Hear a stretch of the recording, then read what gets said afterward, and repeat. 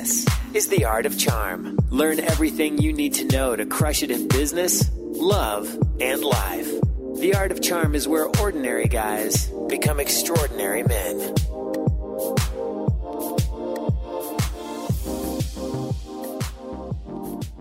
Welcome, guys and gals, to The Art of Charm. I'm Jordan Harbinger. The Art of Charm brings together the best thought leaders, teachers, and personalities to teach you how to crush it in life, love, and at work. Imagine having a mix of experienced mentors teaching you their expertise, packing decades of research, testing, and tough lessons into a curriculum. We've created one of the premier lifestyle shows available anywhere. We're bringing you tools previously only available to elite high performers. We may not have all the answers, but we do have a lot of the questions. Make sure to stay up to date with The Art of Charm and get some great stuff that we don't or can't share on the show by signing up for the newsletter at theartofcharm.com. If you like what you hear on the show, come hang out with us on the blog. We've got a lot of in-depth articles on these topics. You can engage with the AOC team there as well. Or if you're new to the show and you want to find out more about what we teach here at The Art of Charm, you can go to the website and we'll email you our fundamentals toolkit that cover topics like body language and nonverbal communication, dating and attraction, persuasion, business networking, public speaking, negotiation, and a whole lot more. We've got our live programs running every single week here in Los Angeles, California, and we've got guys from all over the world, which shows that no matter where you are, you can make it here if you want to learn and grow. We're sold out a couple months in advance, so if you're even thinking about it a little bit, get in touch ASAP by phone or email me. I'm Jordan at theartofcharm.com. Get some info from us now so you can plan ahead. Looking forward to meeting you here at AOC. Today we're talking with Steli Efti. He's a badass sales guy, moved to the United States with a couple bucks in his pocket, a one-way ticket, failed a few times, and now he's killing it. We're going to talk about his formula for hustle, not taking silence as rejection and following up mercilessly, staying out of the maybe zone, and of course, just cutting through your own inner dialogue and self-sabotage to do it anyway. So enjoy this one with Steli Efti. So, Steli, tell us what you do in one sentence. All right. So I run a company called Close.io, and we help sales teams win, and we help salespeople close more deals. Awesome. How did you get into all this? Because it seems like, yeah, there's a lot of salespeople out there, but, you know, what makes you special? I think that the reason why I do what I do and I do it well, and the reason why we're successful with the business, and we seem to have an impact in terms of what people and businesses are telling us in the sense of the influence we've been having on their business and their success. I think it's the result of many, many little things that happen over a long period of time. And now having some perspective over that, I can make up a great story on why we're so successful and why we're killing it. A bunch of that was by design. A bunch of that was just luck. Personally, from a sales perspective, I think I had a pretty eclectic sales education, from dropping out of high school when I was young and starting my first business and basically using the superpower of hustle and sales to succeed with that first business, over to doing sales in one way or another for my entire life. And then more recently, running the biggest outsourced sales consultancy of Silicon Valley. We were running a business called Elastic Sales, where we basically helped over 200 venture-backed startups to develop a sales model that was both predictable and repeatable and scalable, and then help them scale those sales models. All of that brought together put us in a pretty unique space in the way we think about sales and our approach, our thoughts, and the way that we build products for salespeople. Right, because you can attack sales from different angles for each of these different companies and build around their specific problems. So you get a much more complete picture than somebody who's like, this is how you sell a car in this town. Exactly. Like most companies out there that have built software traditionally for salespeople, the paradigm that they used was that they knew one way of sales. There were sales managers or sales executives in one particular type of company and industry, and they thought, well, I know that we could do a better job if we built this a little differently. And then they go out and they raise money and they build this thing, and it might work for a very specific type of sale, but it then sucks for everything else. I think we were the only company in history of sales software that had the perspective of doing sales across different businesses, different industries, different sales cycles. And they gave us a pretty unique insights of what we thought good sales software would be and how to help salespeople crush it. So how did you start in all this? I mean, you have a little accent. Where are you from? That's a good question. So I'm originally from Greece, born and raised in Germany, though. So I have the best and the worst that Europe has to offer. Right. So that's kind of where my accent comes from. I moved to to the US 8 years ago. And people are so confused. My name, my look, and the accent, they really have a hard time placing a finger on it. And I like to keep people on their toes. But yeah, but I'm Greek by origin, and my passport is Greek, but I grew up in Germany and I've lived now almost a decade in the US. Okay. Did you just come here for the American dream then? Yeah, I think so. I mean, it was a flavor of the American dream. I mean, as I said, like I dropped out of high school when I was 17 to start my first business. I've been an entrepreneur my whole life. I'm completely unemployable. I have zero credentials or education or anything like that. So I did a few really small bootstrap non-technology based businesses back in Europe and I did them very successfully. And then 8 years ago, I had this idea, this great dream of building a massive transformative technology company. And I had no clue about technology and I knew nobody who did. So I think the legend of Silicon Valley was super appealing at that moment. And also, to be honest, I was kind of sick of Germany and Europe and I wanted to go somewhere else. So putting these two things together made me think, well, hell, why don't I just sell everything I have, buy a one-way ticket? Let's just go to Silicon Valley and see if I can build this company there. And I say, like, when I arrived here, I was so painfully clueless. Like I arrived at San Francisco airport asking someone how to get to Silicon Valley, which if you know the area, you know, it's not a city or a place. It's right. A description of an area, but there's no way for people to type that into their Google Maps to arrive somewhere. So I really didn't know what I was doing. But the reason why I came was a flavor of the American dream. It was the legend of Silicon Valley and building a big technology company here. So you came here with a one-way ticket, instant overnight success. Oh, exactly. Yes. Yes, almost. So I came here with very grand ambitions, right? I came to Silicon Valley and I thought I would change the world. I would impact over 1 billion people the next 10 years. Secretly, I was hoping and planning for being Time Magazine's Person of the Year within 2 years of arriving. Mm-hmm. And it didn't quite work out that way. My first business basically turned out to be a kind of a soul-crushing defeat and failure. I worked on that business for 5 years. It was basically a debt company within probably 18 months. And then I was just carrying it around as a zombie startup for way too long, not accepting that it was dead and, you know, carrying a skeleton of a company and a business and product around and just trying to force it into life, into reality. And ultimately, at some point, I was so bankrupt in terms of my emotions, my financially bankrupt, emotionally bankrupt, just at the end, where I had to accept defeat and death. And that allowed then for the overnight success of what happened afterwards. Interesting. So how come you didn't give it up sooner, and what finally caused you to give it up when you did? The reason why I didn't give it up sooner is that I had a bunch of ideas about how success works that very much didn't allow me to give up on something once I was committed to it. So I was a big believer, and still am to some degree, but a little bit more nuanced. I was a big believer in like perseverance and like sticking to something and being committed, and also like being an 80s baby. I watched all these movies where the hero is typically like being beaten up pretty heavily until at the last act, it turns into this meteoric success. And so I had this, I think, mental mind frame, a mind of success, that success is something that's going to be painful. And that the more I suffer today, the bigger the success is going to be tomorrow. And that once I'm committed to something, I can't just give it up. And then also, to be honest, like with that particular business, I felt very strongly about the idea to the degree where I thought this was the reason I existed. This was my purpose in life. So it was hard for me to give up on that because I was so attached to it. And it was hard for me to realize what was in front of me, which was that business was just not working. So I think that's one of the main reasons why it took me way too long to just shut that business down. When it comes to like what was the thing that allowed me to do it? It was really two things. One was that there was just no place to go anymore. Like I was just out of money and out of people to ask for money. And the entire business was the same way. Like just everybody was completely bankrupt financially and also just emotionally. And at some point, there was just no way anymore to continue. And then what we did is something I advise a lot of people to do is we were not strong enough at that moment to just accept defeat. We didn't say, all right, this is it. This business is done. Let's just shut it down. Like we just couldn't say these words. We couldn't do it.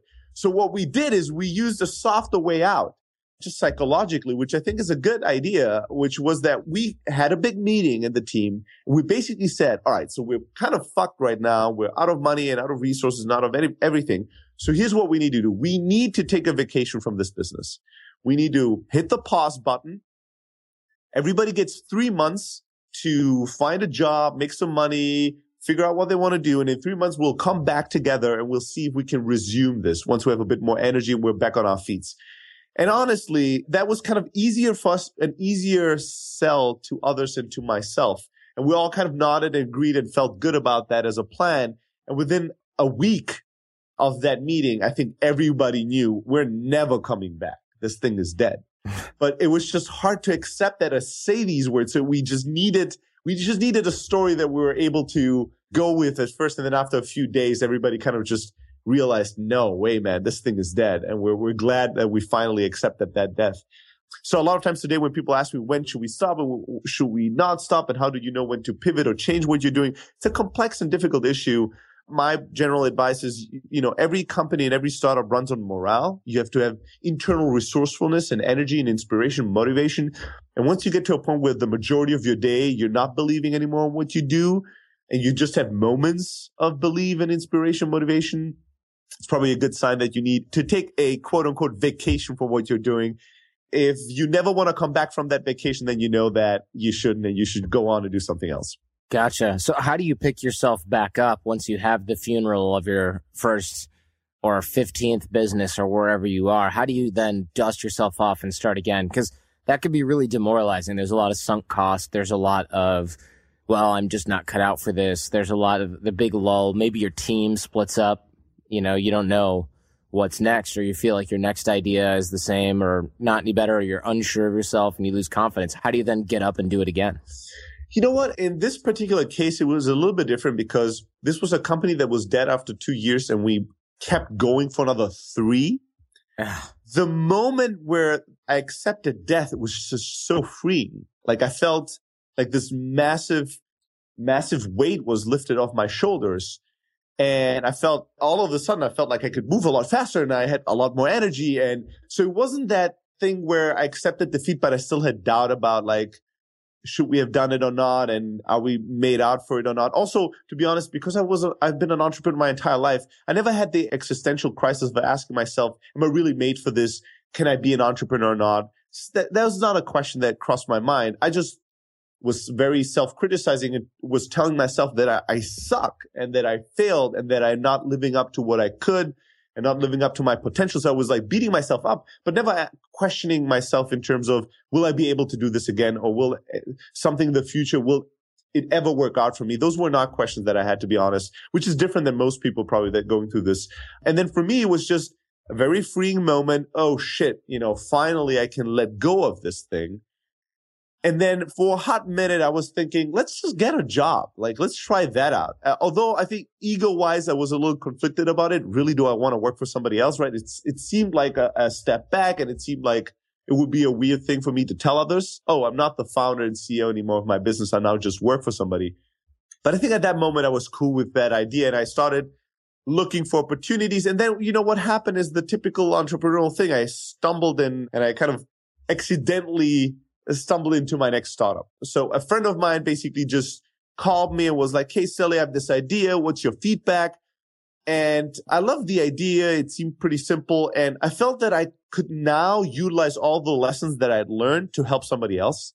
So I was pretty excited. We started meeting and I helped him and I put him in touch with investors and connections. And all of a sudden, we were both working on that thing. And then in the next moment, we have funding, we have a team.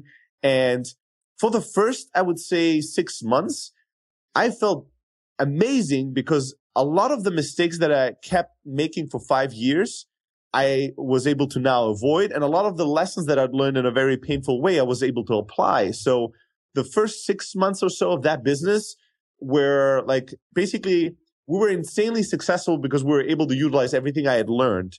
And things were moving really quickly. We built a cool team. We launched the product. We had growth. We got press. We got investors. All the things that I struggled for 5 years to get happened in 6 months really easily for the next venture. And then we got into a new phase that I was not as experienced in. And then we struggled again, right? So, but that was kind of what happened afterwards for me in my particular story.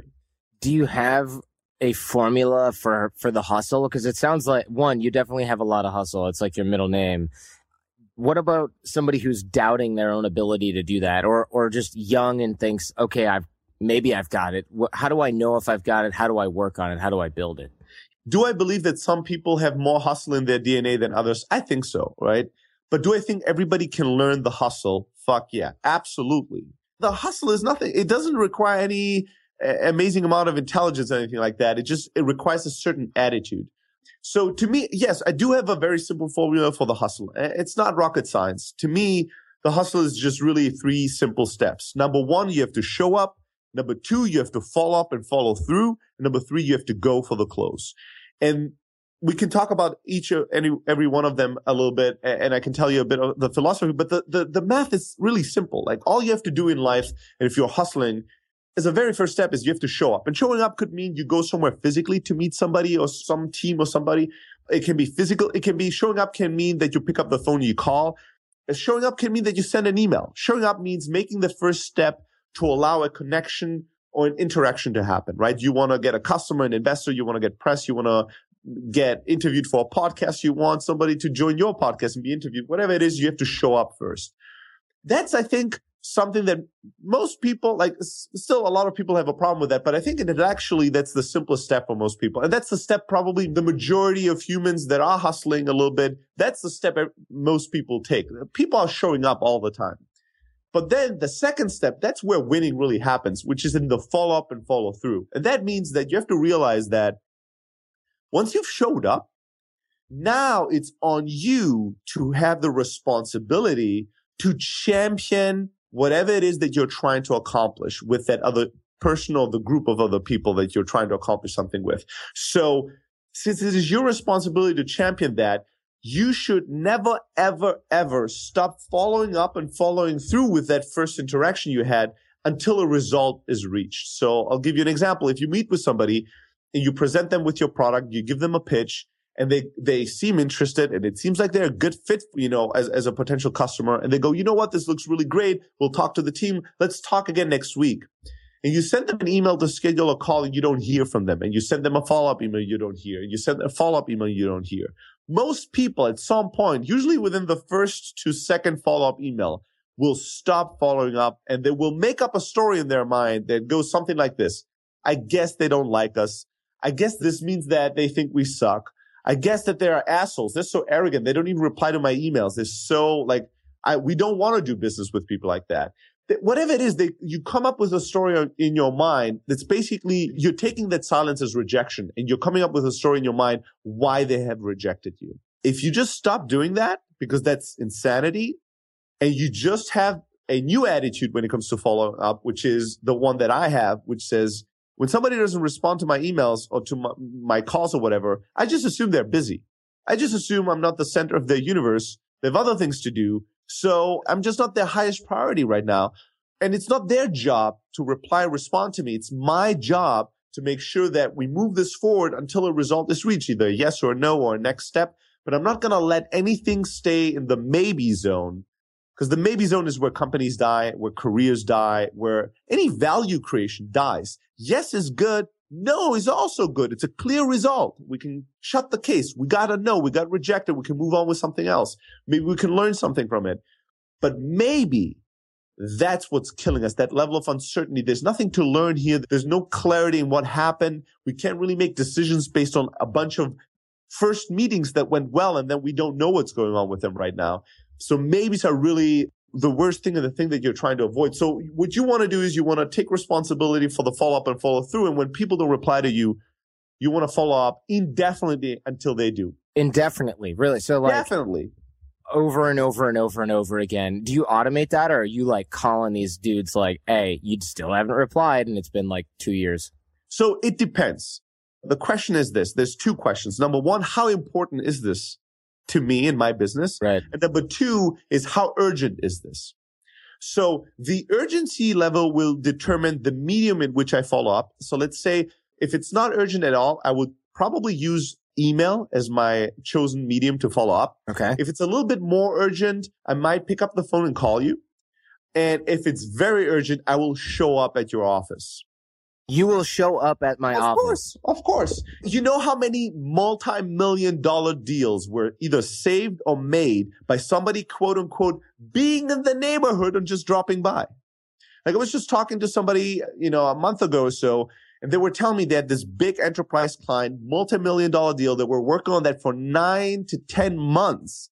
And then they get the call from their contact person at that enterprise company. And the person tells them, listen, you guys got to the final stages, but I'm sorry to tell you that we just in the morning meeting today selected your other competitor and we're going to go with them. You know what they did? They hung up the phone. They bought a ticket. It was a client that was based in New York. Those guys are based in San Francisco. Bought a ticket, flew to New York, and the next day showed up at their offices and were like, well, we had a bunch of meetings today and we thought we were so heartbroken that you guys said that you chose a competitor that we thought would drop by and would just say hi, get to know you.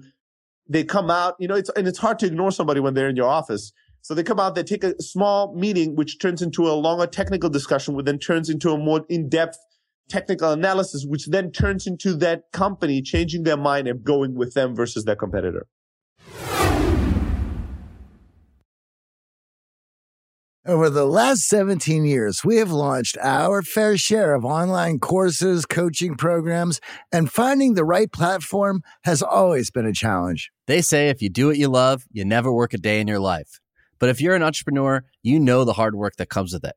That's why you need Kajabi. Kajabi makes it easy to run your entire online business from one platform so you can focus on what you love, creating. Kajabi is the ultimate all-in-one platform that helps creators and entrepreneurs build successful online businesses by unlocking predictable, recurring revenue. No matter your niche, Kajabi makes it easy to turn your skills, passions, and experiences into enriching online courses, exclusive membership sites, subscription podcasts, thriving communities, personalized coaching, and more. The best part? Kajabi doesn't cut into your revenue because everything is owned and controlled by you.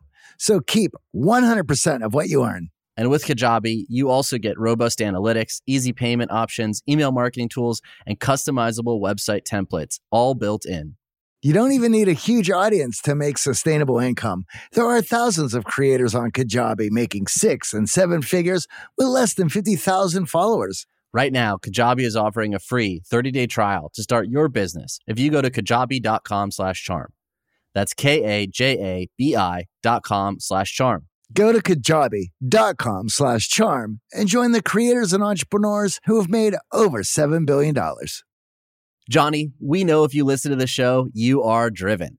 In fact, we're driven by the search for better. But when it comes to hiring, the best way to search for a candidate isn't to search at all. Don't search, match with Indeed.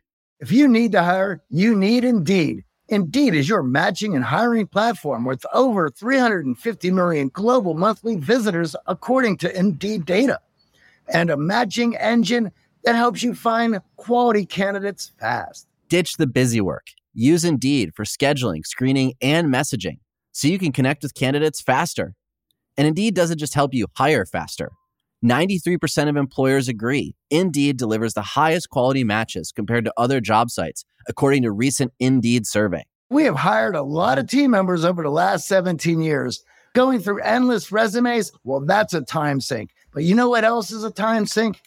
Interviewing endless people, because they're all going to give you the best face forward. That's why we love Indeed, leveraging over 140 million qualifications and preferences every single day. Indeed's matching engine is constantly learning from your preferences. So the more you use Indeed, the better it gets. Join more than 3.5 million businesses worldwide that use Indeed to hire great talent fast. And listeners of this show get a $75 sponsored job credit to get your jobs more visibility at Indeed.com/charm. Just go to Indeed.com/charm right now and support our show by saying you heard about Indeed on this podcast. Indeed.com/charm. Terms and conditions apply. Need to hire? You need Indeed. Now back to Steli Efti. Excellent. So, right, because of that personal connection, and people who've listened to the show know damn well that we recommend that. And over, of course, face-to-face, nonverbal communication, all that stuff trumps. So it makes sense that that would work if you show up in person to make the sale or close a deal. I just think it's funny that you show up unannounced and they don't get annoyed. All flavors apply. Some people just show up unannounced. Some people send an email and say, hey, I'm going to be in the neighborhood next Tuesday. Can we just have a quick coffee or something? It depends, right? It depends on your situation, on your style, whatever is authentic to you. But I can tell you that I follow up with people 48 times, 50 times, 60 times via email. Oh But my obviously, that is something you can't do on the phone. I can't just leave you 60 voicemails. No. I mean, I can, but it makes it very hard. And I can for sure not show up 60 times at your office, not without being arrested, right? So the medium you choose, if you escalate it up from email to calling to meeting to in person, it gives it's harder to ignore for the other person, but it also takes away how much of that you can do, right? So I would only call or show up if it's something that's more urgent. If it's not urgent, I would choose email. And then when it comes to the frequency of the number of times, or if I do it personally versus automating it, it depends on how important it is to me. If it's very, very important, I'm not going to automate it. I'm going to use any kind of tool. It doesn't really matter if you put this in your calendar, if you use a tool like a Boomerang or followup.cc or some kind of email reminder tool that you can send something to and it bounces back into your inbox a week or a month later to remind you to keep sending an email about it if you haven't gotten a reply, or whatever it is that you do. The technology is not that important, but if it's an important deal, I will not want to automate it. I'll do it personally. And if it's things that are not as crucial, then I'll automate it and I'll use a drip email system to make sure that these people keep hearing from me in a very personalized way, but without me having to remember to do it. And I tell this story all the time, this piece of feedback, the follow-up and how important it is and how much of a game changer it can be. That's something that is literally the highest ROI piece of advice that I give, because measured by the amount of emails I get every day from people telling me that we just closed a $10 million venture round and the last investor only came in because I followed your follow-up advice.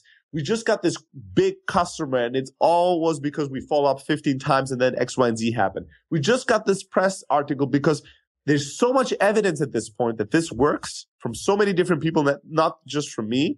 And it's not that complex. All you have to do is you have to, make an attitude adjustment and say, moving forward, I will start following up until I get a response, and will never, ever stop following up. And magic is going to happen in your life. I guarantee it to you. I tell this story and I want to share it quickly with you as well and your listeners. Sure.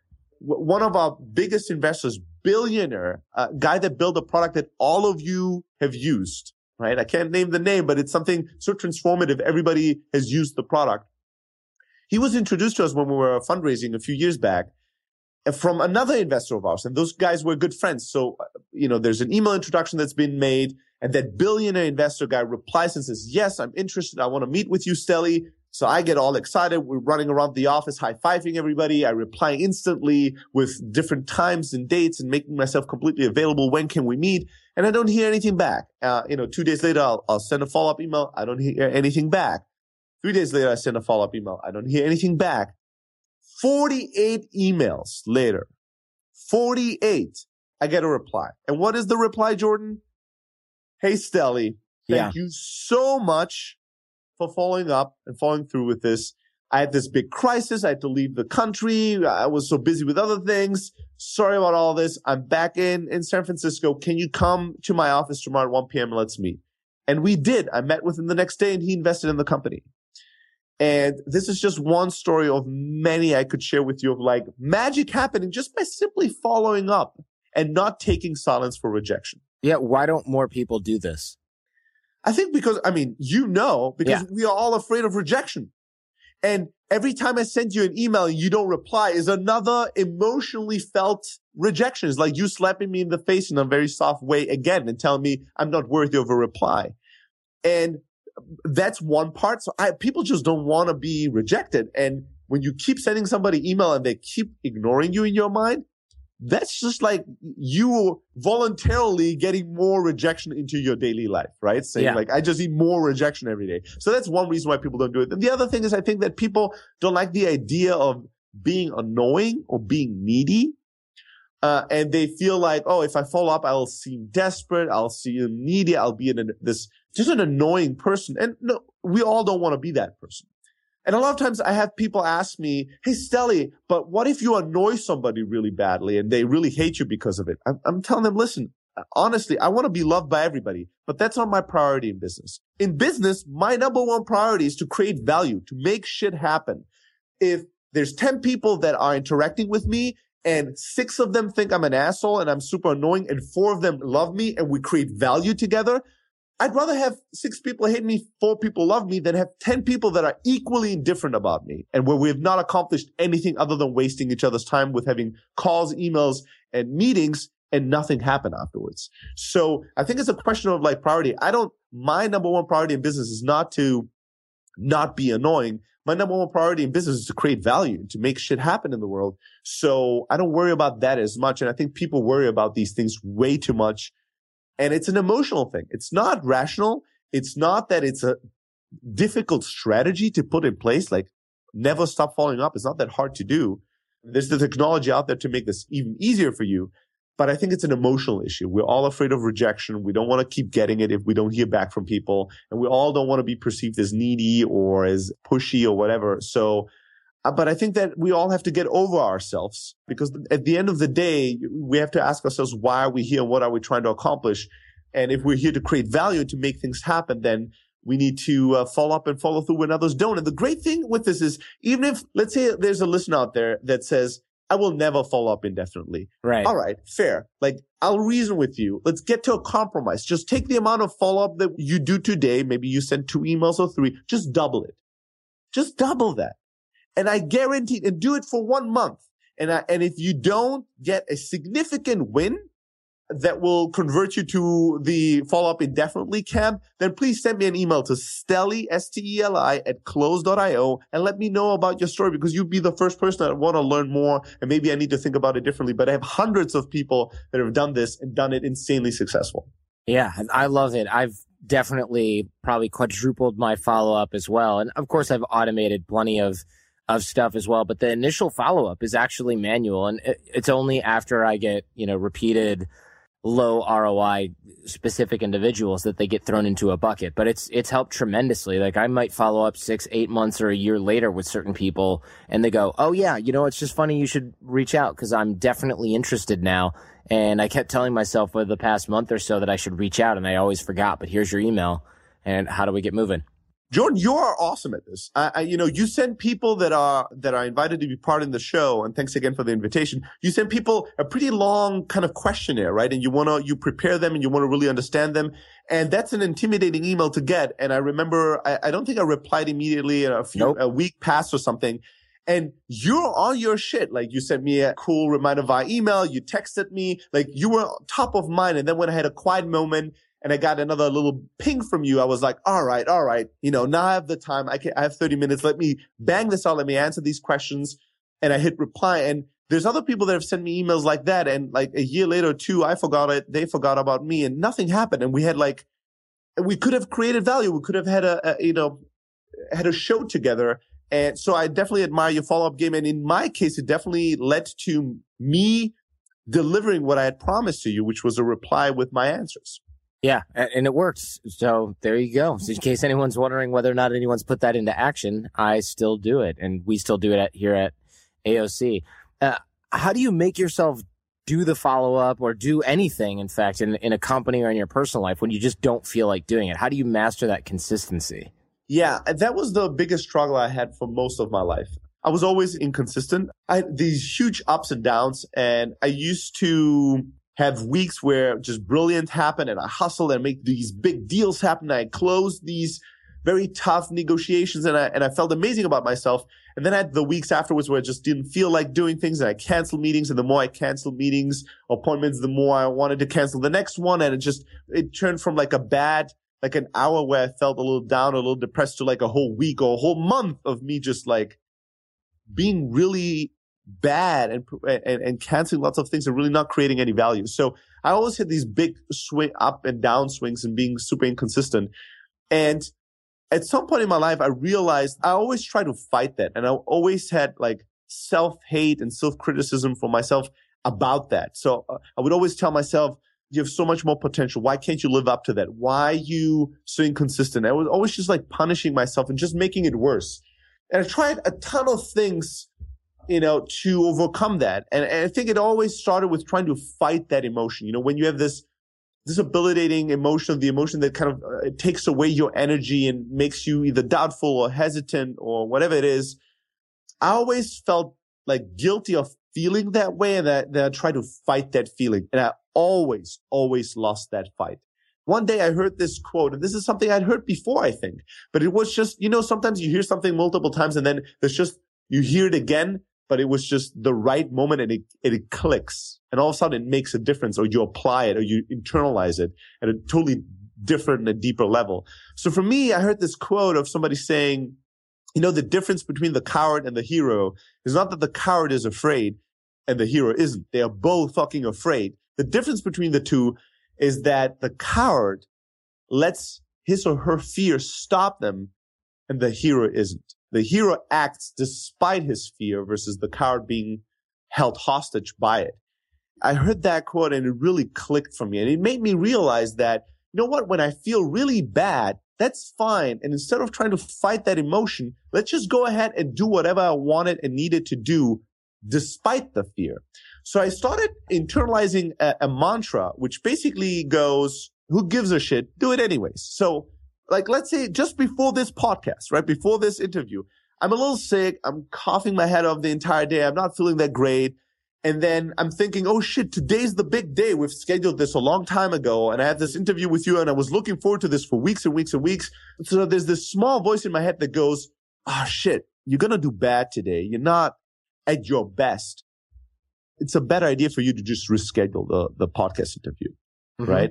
Yeah. So this small voice, what would happen a few years ago is that I would push that thought away, and then a few minutes later it would come up again and again. And then at some point I would give in to that feeling. And the moment I would send you an email going, Jordan, I suck. I'm so sorry, but I need to reschedule. I sent that email and then my day is fucked because I would feel so horrible that I would cancel my next call and my next meeting and I wouldn't be able to, do any of the work, and the entire day would be fucked because of that guilt. And then the more of my day passes without me being productive, the worse I feel, the less productive I get. So that's kind of a vicious circle. What happened today was I was thinking, I have this voice that goes, oh shit, you feel really sick and you're not going to do that great of a job. Better reschedule the call with Jordan. And then I have another voice in my head that goes, who gives a shit? Do it anyways. And I go, yeah, but I'm not going to do a good job. Who gives a fuck? Do it anyways. Yeah, but it's going to suck that one interview and such a huge show and you want to do a great job and you're probably not going to be as inspiring or cool. Who gives a fuck? Do it anyways. Do a bad job, but do it. Do whatever you committed yourself to. I know this is not rocket science or anything, but I don't know why this is working for me, but it's changed my life. Like for the past 2 or 3 years, I've not had a single bad week. Now I had bad hours. I had, maybe even a bad day. I don't remember, but I used to have like bad weeks frequently. And this does just not exist anymore in my life.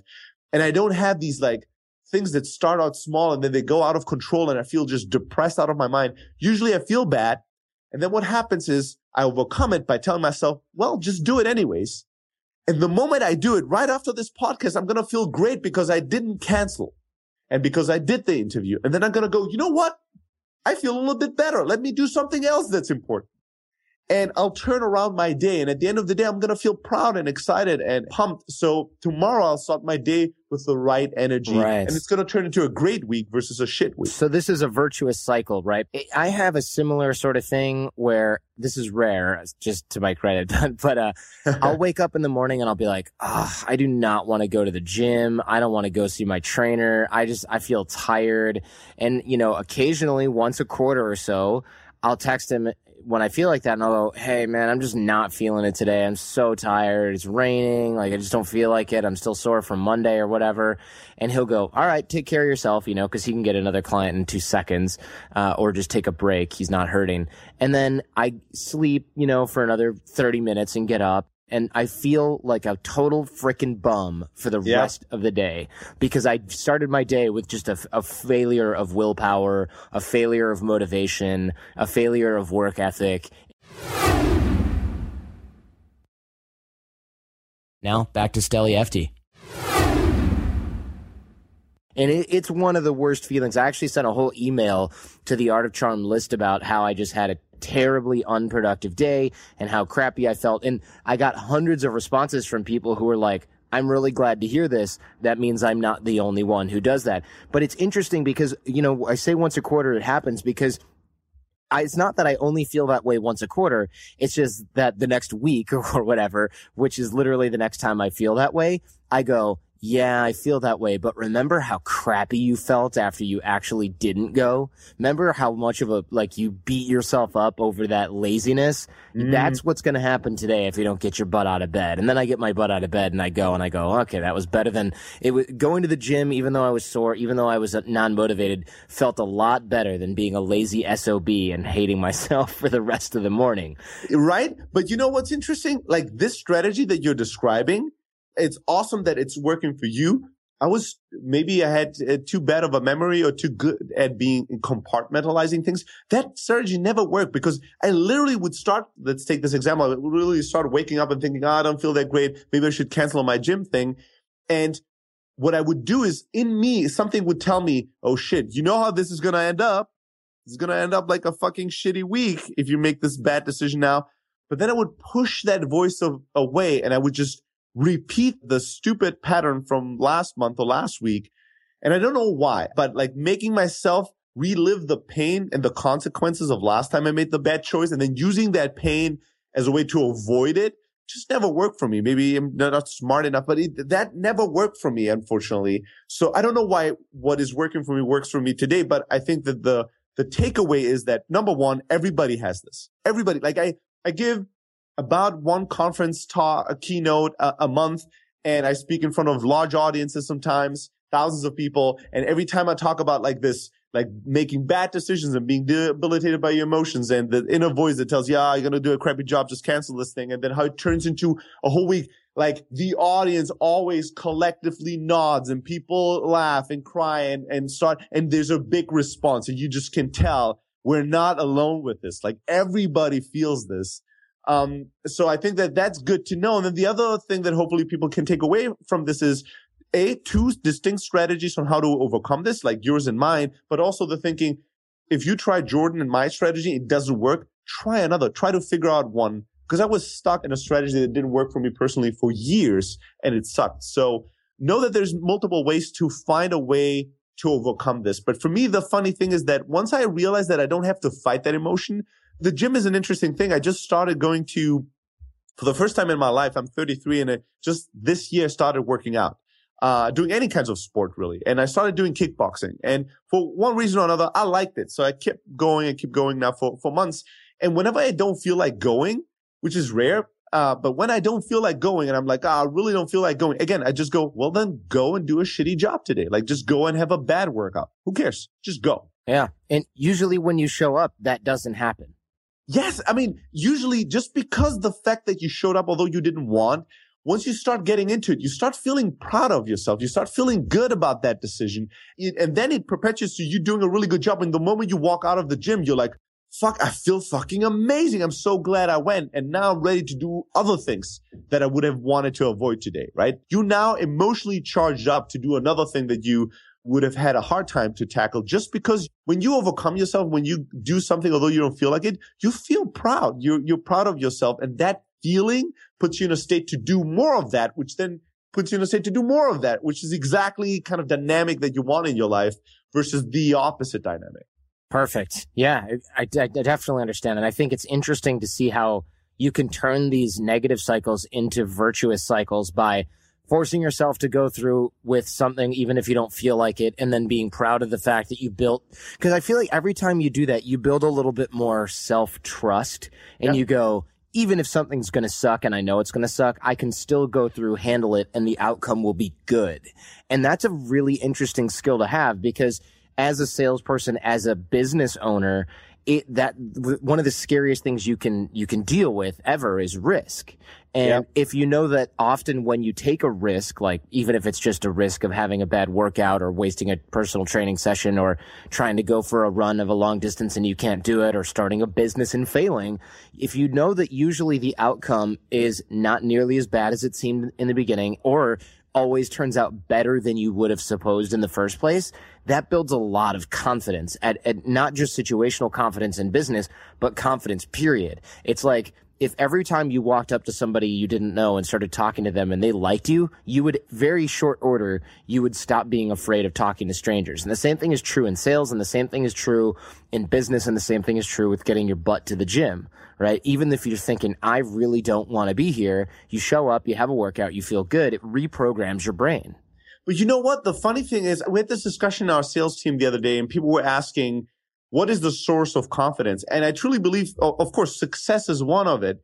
But I think overcoming struggle and then succeeding, that's even a stronger part of what really builds your confidence. So I think that if you go up to somebody and you speak to someone and they instantly respond positively and you succeed, that's awesome. And if you do that 10 times and every time you succeed, it's going to build up confidence, but only to the degree where you get instant gratification. You get no friction and no kind of challenge whatsoever. But the moment you get challenged by somebody, you're going to be crushed because that confidence was built on pure success.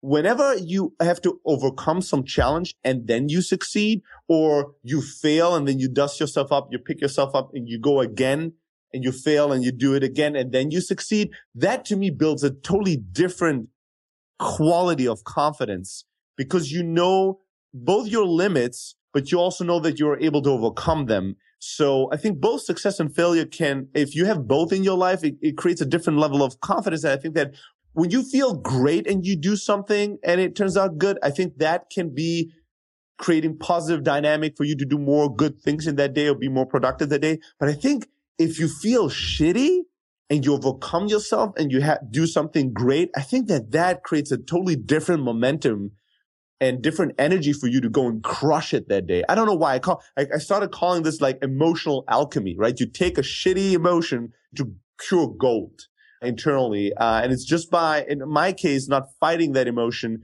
but accepting it and embracing it and going, you know what? If I feel bad and I think I'm going to do a bad job, so be it. Let's go and do a bad job, but we will do what we committed ourselves to. And then just by doing that, you start feeling great. You're doing a good job and then you're off to the races. Excellent. To sort of switch topics here, how are you getting people behind your vision and your mission? Because you run a company. How do you convince, and by the way, I'm glad we got you on a sick day because I can only imagine the amount of energy that you have when you're feeling 100%.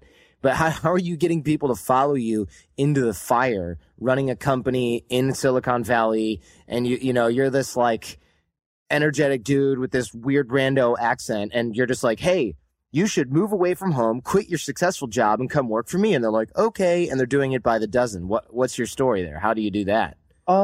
So there's two things. Well, number one, I think you do it by leading the way, right? I mean, people sense authenticity. I think we all are good at sensing who's authentic and who's not.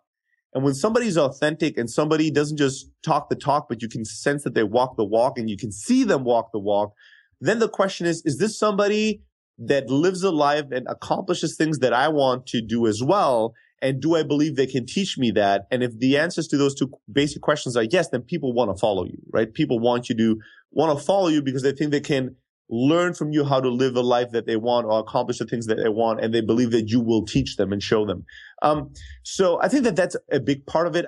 So today I have some kind of recognition in a very small part of the universe. So a lot of people see my talks, my videos, read my books and things like that. And then out of that pool of people, we get talent that wants to come and join us.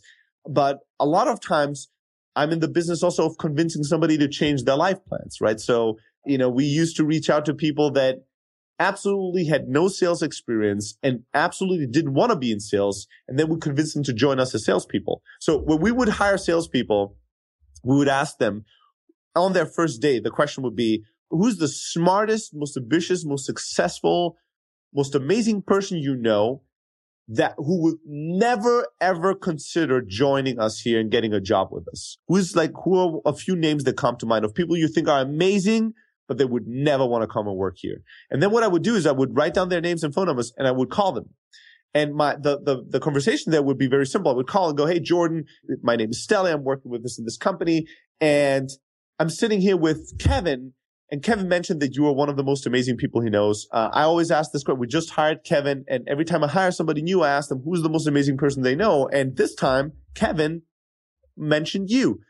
I love to get to know incredible people. So I wanted to just quickly pick your brain, chat with you, get to know you, tell you a little bit about us, get your feedback. You're open for that. And sometimes I would send people emails and schedule calls. Sometimes I would just call them. But I would have like very casual conversations with these people that was just like, hey, somebody thinks you're amazing and I want to get to know you. And then these small conversations, if they were good on both ends, if I felt like there was a connection, there was potential there, at the end of the call, I would go, you know what? Why don't we continue this conversation? I'd love to, have another call that has a bit more time. Or if they were local, why don't you just stop by in our office and we just grab lunch or dinner together or something? So we would do that. And then at the end of that conversation, I would start telling them, you know what? I'd love to hire you. I would totally want to hire somebody like you, but I know there would be no way you would ever consider this job. Kevin already told me, don't ever try to hire Jordan. We have totally different life plans. So I'm not going to try, but here's what we're trying to build. Here's the type of people we're looking for. I would sell these people on the vision, on the team, on myself. I would take the time to get them, know them, quote unquote, date them a little bit before I asked them to marry me and change their life. Like they were already having certain life plans and thinking about a certain person in their life. And then I can't just send them an email and go marry me. I need to start, dating, getting to know them, have them fall in love with us, our vision, our company, myself, and vice versa, me fall in love with them to at some point go, maybe you should reconsider your life plans. We had people that were accepted by Harvard and they didn't go to school, something they worked their entire life for, and they came and joined us. We had people that were working at NASA as engineers, helped with the Mars rover landing, like literally rocket scientists that had like totally different plans for their life. And then they ended up being salespeople in our company. Like we had all kinds of amazing people that totally didn't want to be in sales that ended up working in our company and loving it, because I took small baby steps. I dated them first. And eventually they would fall in love with the vision, the mission, the company, and they would realize, hey, sales isn't a dirty word. And it's actually something I would enjoy and something that would be useful to me for my entire life. So, whatever, let me put my plans at pause and let me take this opportunity that's right in front of me. So. Sure. Yeah. No, I want to grab one sort of practical thing as well. I mean, we sort of talked about the emotional alchemy of creating virtuous cycles and rewiring your brain to push through times when you don't feel like doing something, and you can do it, then being, of course, able to do it in more high-stakes situations. But what about the hustle formula? Is there a way that we can apply the hustle formula in a practical way so we can drill it? If you're listening in your car right now, you can drill this right when you get to work, because there is always that little voice in your head. What do we do about that? Yes. So I think that at the end of the day, like the first thing you need to do is just pick whatever seems the easiest thing to do next and just commit to doing that and doing it every single day for the next 30 or 60 days and try to build momentum. I'm a big believer in momentum. So instead of saying everything that Steli said was incredible, let me just put I'm going to change my life and tomorrow I'm going to put all the things that Jordan and Steli talked about into practice immediately.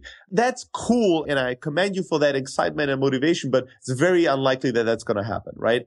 So instead of doing that, just pick one little thing. It could be that you say, you know what, for the next 60 days, I'll commit myself to use a tool like, let's say, followup.cc, that allows me to easily keep tabs on who I need to follow up with. And then what I'm going to do is I'm going to double my follow-up. So I'm going to say no person that I talk to just gets 1 or 2 emails. I'll commit to do at least 6 follow-ups with anyone and everyone that I interact with in the next 30 or 60 days.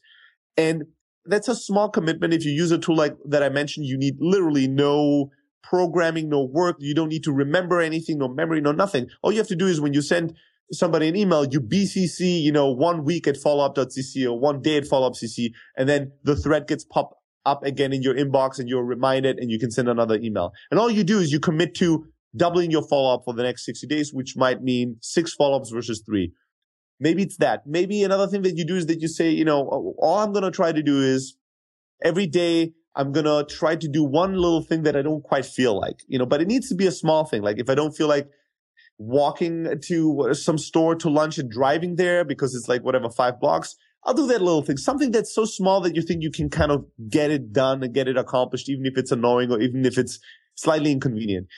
Whatever, those are just 2 examples. Whatever it is, what I would do as listeners, pick one thing. I would advise you pick the follow-up, unless you're already a killer and a master in follow-up, which I doubt most people are.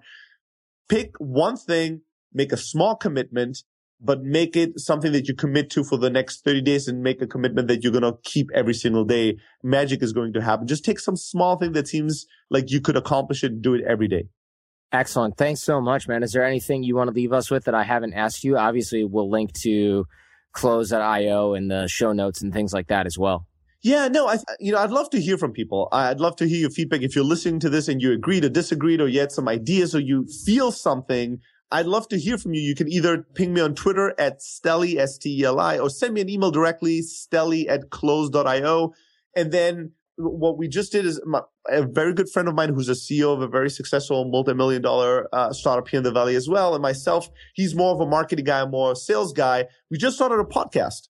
And if you go to thestartupchat.com, you'll be able to listen to it. And if you like it, you'll be able to subscribe to it. We're newbies at that, but your audience is already a podcast audience. These guys know what, one of the best podcasts out there is doing, which I think you guys have, and you're doing an amazing job. So if some of the listeners want to hear more from me, they can check out thestartupchat.com, check out our podcast. And then I'd love to hear feedback on what we can do to do it better. Excellent. Thanks so much, Steli. Much appreciated. Thank you so much, Jordan. Hope you enjoyed that one with Steli. He's a true hustler. I mean, I don't even have to tell you, the level of energy coming out of that guy is one of the reasons for his success, but it's focused. It's like a laser beam. It's not all over the place hyperactivity. And I guarantee you, and I should have asked him this on the show, I guarantee you that his success was proportionally correlated with his focus, because he's got the energy. That, I assume, is partially natural, but the focus, the ability to channel that in one direction, is definitely one of the reasons why he's successful. Show feedback and guest suggestions. The show's a fanarchy. It's run by you. We rely on you to keep our finger on the pulse. So if you know someone who's a good fit, let me know. Jordan@theartofcharm.com. If you like the show, don't forget to thank Steli on Twitter. We'll link that in the show notes, as well as his resources that he'd mentioned on the show. And I'm on Twitter. I'm at The Art of Charm, so follow me there and, engage with me. Chit chat. I love it. Bootcamp details at theartofcharm.com/bootcamp. Remember, we're sold out a few months in advance, so if you're thinking about it a little bit, get in touch now, get info, plan ahead. And we've got the blog on the website, bonus episodes on the website. Subscribe on iTunes, download the apps, write us a review. Somehow we will get you one day. And of course, I love hearing from you guys, especially on iTunes. Helps us stand out from the riffraff as well. Special thanks to the Jasons for their help in production of the Art of Charm podcast. Now tell your friends, because the greatest compliment you can give us is a referral to someone else, either in person or shared on the web. Now have a great week and leave everything and everyone better than you found them.